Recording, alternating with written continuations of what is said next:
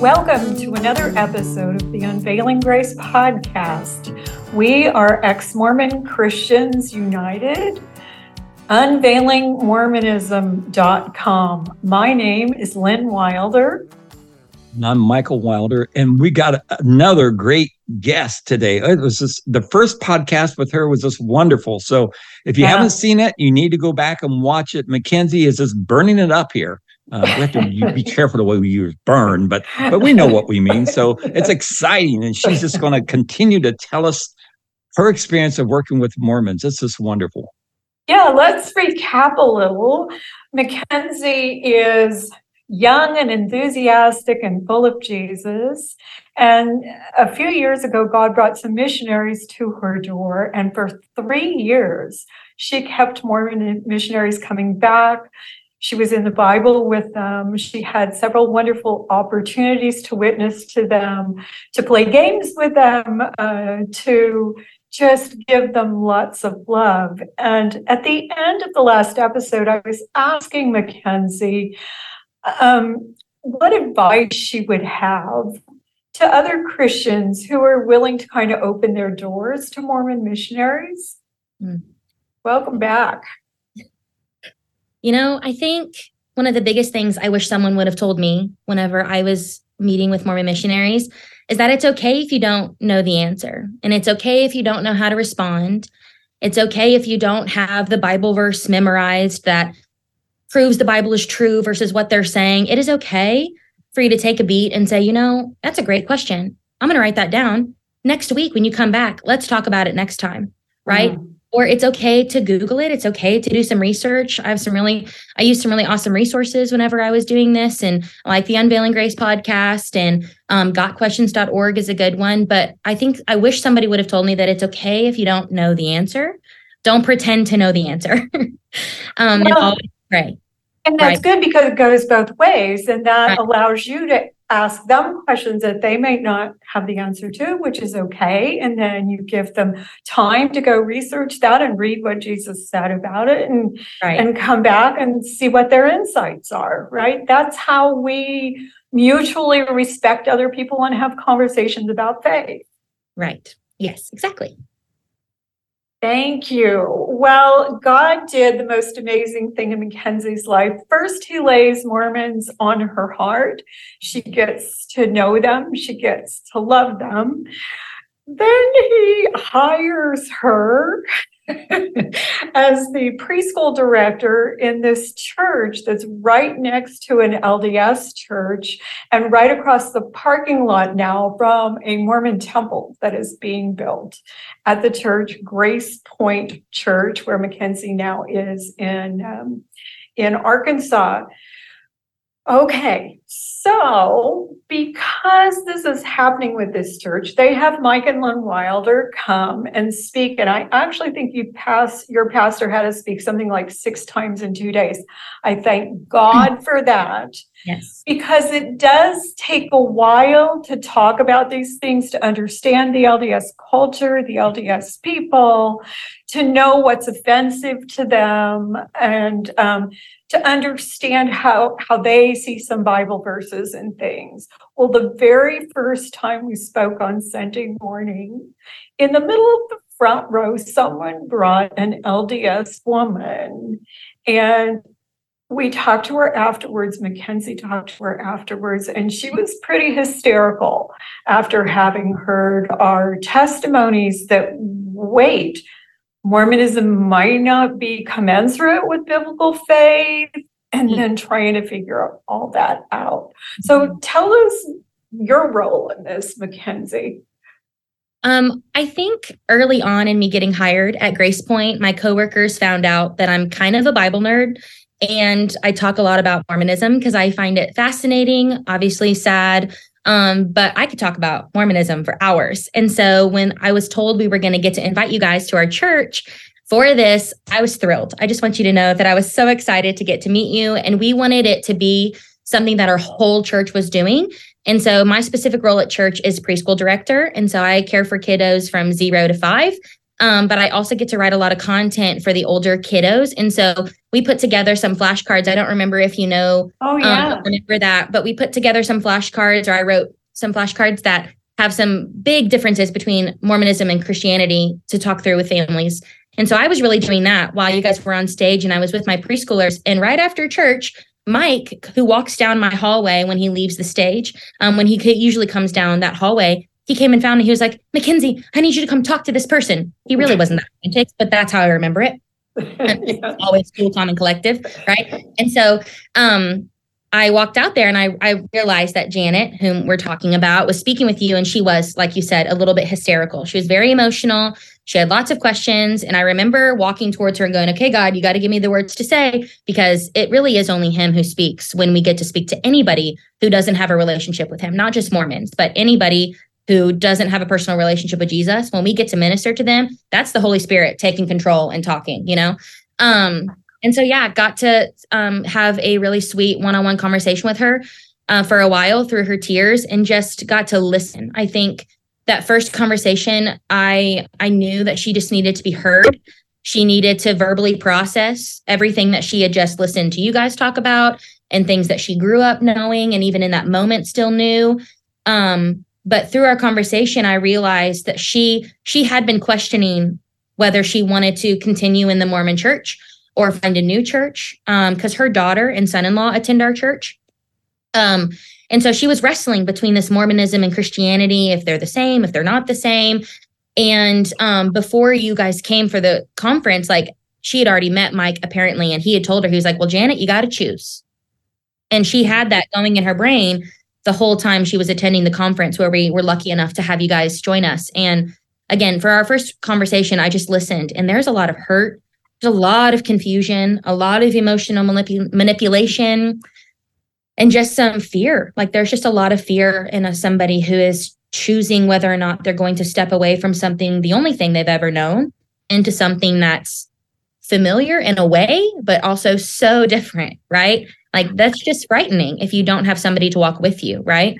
And so confusing, because they're using the same language, but your brain is thinking something else. Because in Mormonism, grace is an enabling power God gives you so you can live the commandments. That's not a free gift that the Christians are talking about. So everything is so confusing, takes a while to sort through. But relationally, there's all this fear, because sometimes they can lose relationships with other LDS family members, etc. And so it's somewhat normal for people to be hysterical in those early stages. You would have thought I was the craziest woman you ever met. And I was there for a long time until I got stable. So when Christians try to walk with Mormons who are going through this transition, they'll say to me, I don't understand. Like, you give your life to Jesus, that's it. Everything changes. You turn in a new direction. What they don't understand is all these things they've been taught in Mormonism are similar, but not the same, and often opposite. And they have to, in their brains, sort through. Right. Is there pre-existence? Is there not a pre-existence? Do we need priesthood? Do we not need priesthood? Do we have to have temples? What does it mean to be saved by grace without the laws and ordinances of the Mormon church? Why not baptism? Jesus got baptized. I mean, there's just so much logically to sort through, and the only way to do that is to be in the Bible. Right. You know, a lot of times with Christians, I always have to tell Christians, it says the transition from Mormonism to Christianity is huge. I mean, you're just not going to do it in 2 days. You know, it's going to take years to really get things cleared out of your head. And I tell people, I says, it's not like you're going from a Baptist to a Methodist, or a Methodist to a Presbyterian, or whatever. That's simple. That because the gospel's the same. But when you come out of Mormonism, everything, as Lynn was saying, you've been taught is different in Christianity, or is not at all. You know, I mean, you don't need Joseph Smith.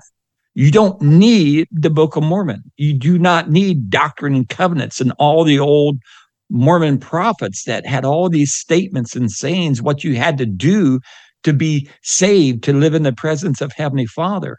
That's all gone. And it takes a while to get that out of your head. I always like to tell people, especially Mormons coming out, it says, look, when they come out of Mormonism, a lot of times they just go to atheists. You fooled me once with Jesus. You're not going to fool me again. Okay.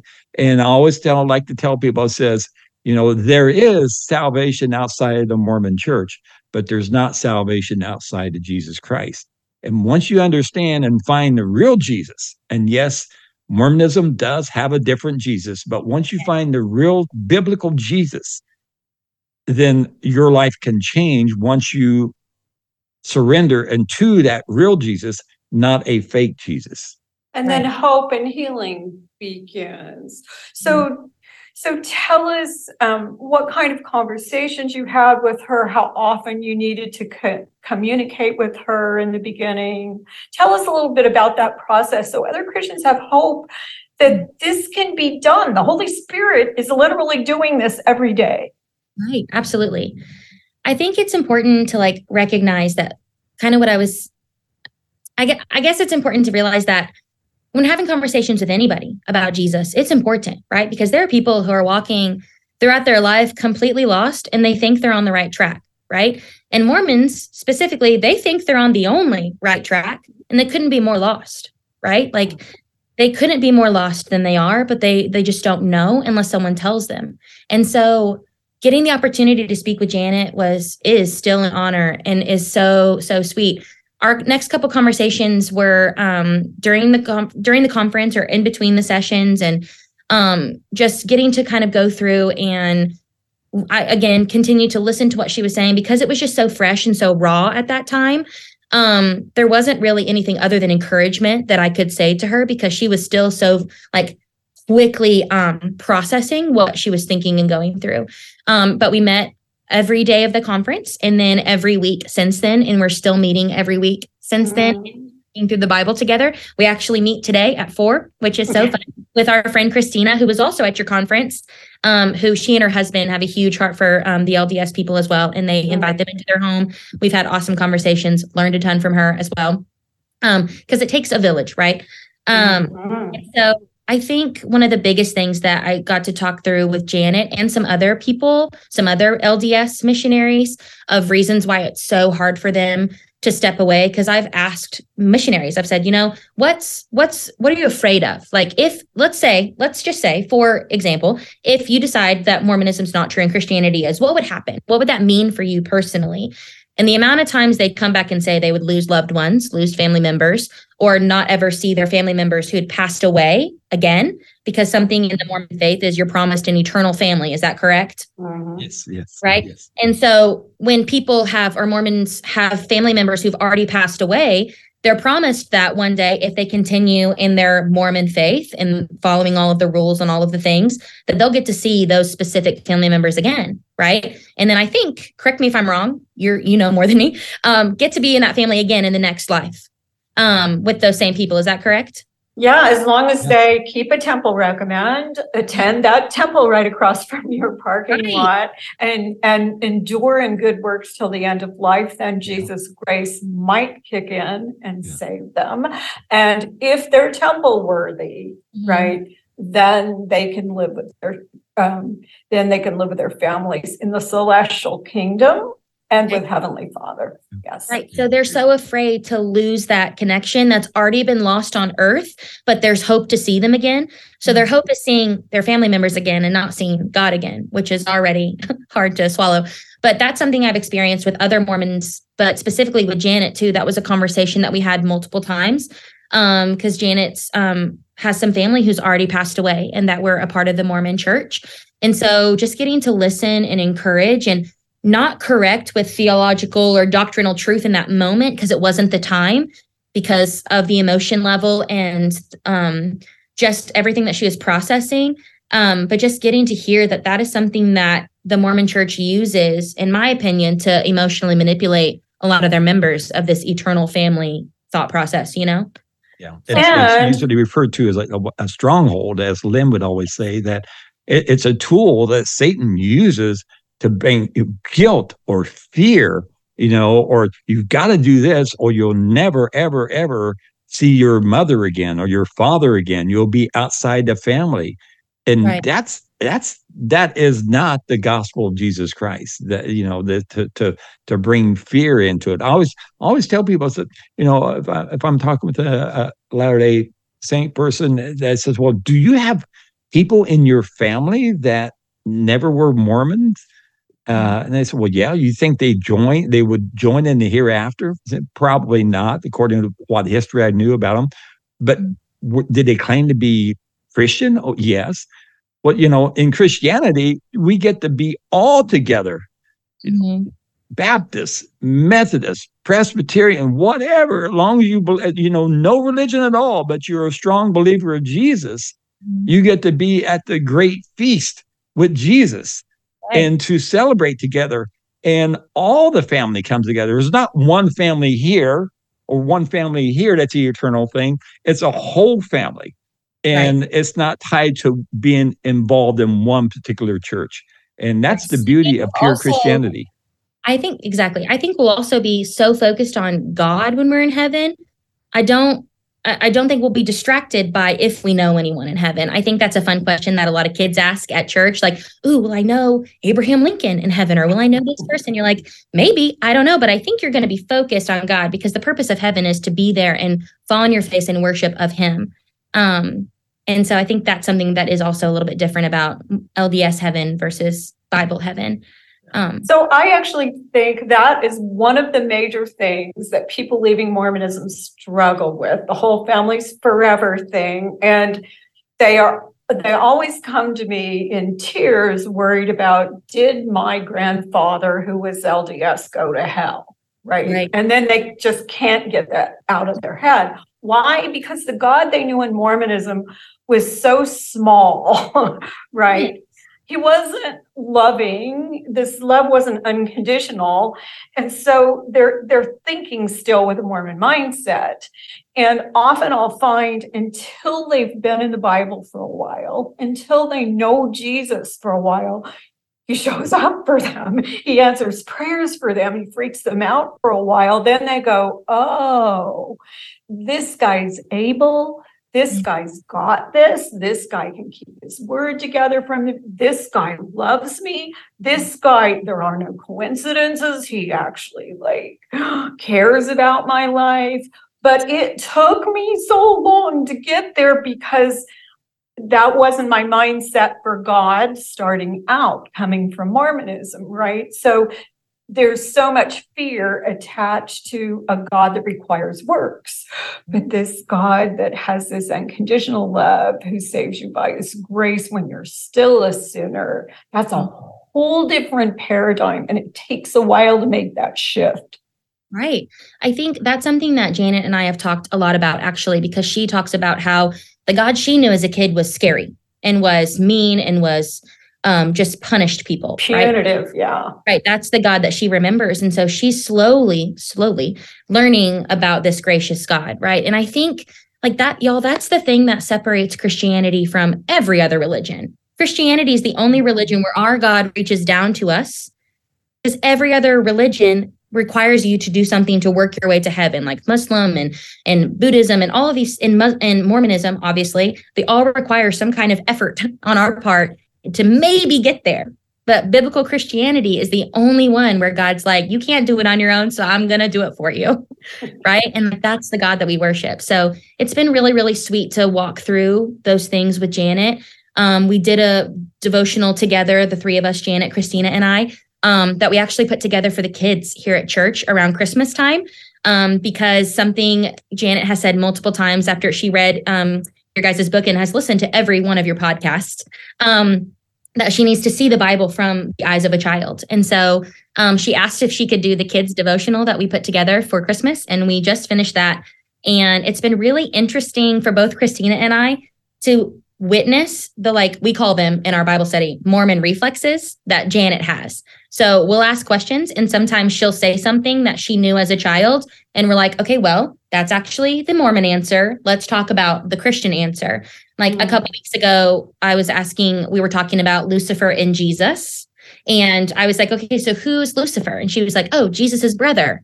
And we were like, whoa. Yeah. Oh, wait. Actually, I mean, that's not true. right. That's Jesus not true. and Satan are not brothers? No. And so Born that's why of a heavenly father and a heavenly mother? I know. Oh my Into goodness. spirit children. And then you are also Jesus's brother. Did you know? And I'm just wild. See, it takes a long time to get this out of your head. So. And that's one of the sweet things too that we are getting to encourage Janet in, because honestly, like in the most fun way, she's in a hurry to know the truth, which is so sweet and so special. Because this sweet lady, she wants to know the God of the Bible. And we, Christina and I, get to encourage her to slow down, take it by time. We definitely use you guys as an example. I remember during one of your talks, you said that it took years to really get all of those Mormon reflexes out of your brain and retrain those muscles to biblical truth. And so trying to help Janet continue to grow, but also trying to take some pressure off of her of not having to do it so quickly.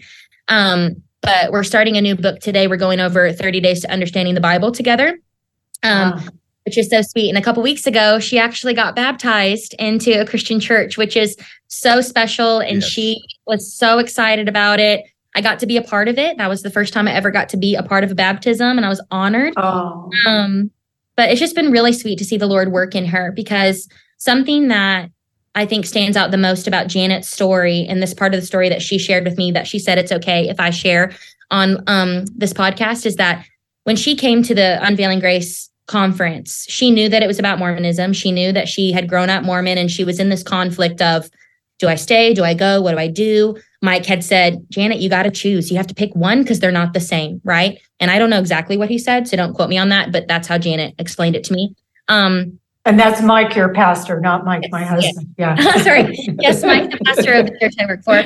Awesome. Yeah, I would say you've got to choose now, or it's over. This is it. You have 1 second to decide, and it's over.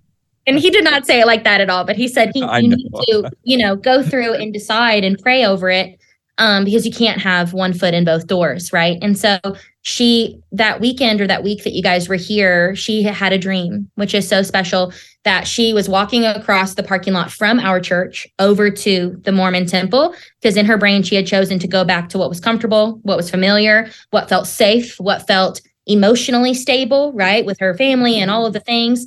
And as she was walking across the parking lot in her dream, she said it was either Jesus, an angel, or somebody shiny stood in her way and said, Janet, turn around. That is not what I have for you. You need to turn around.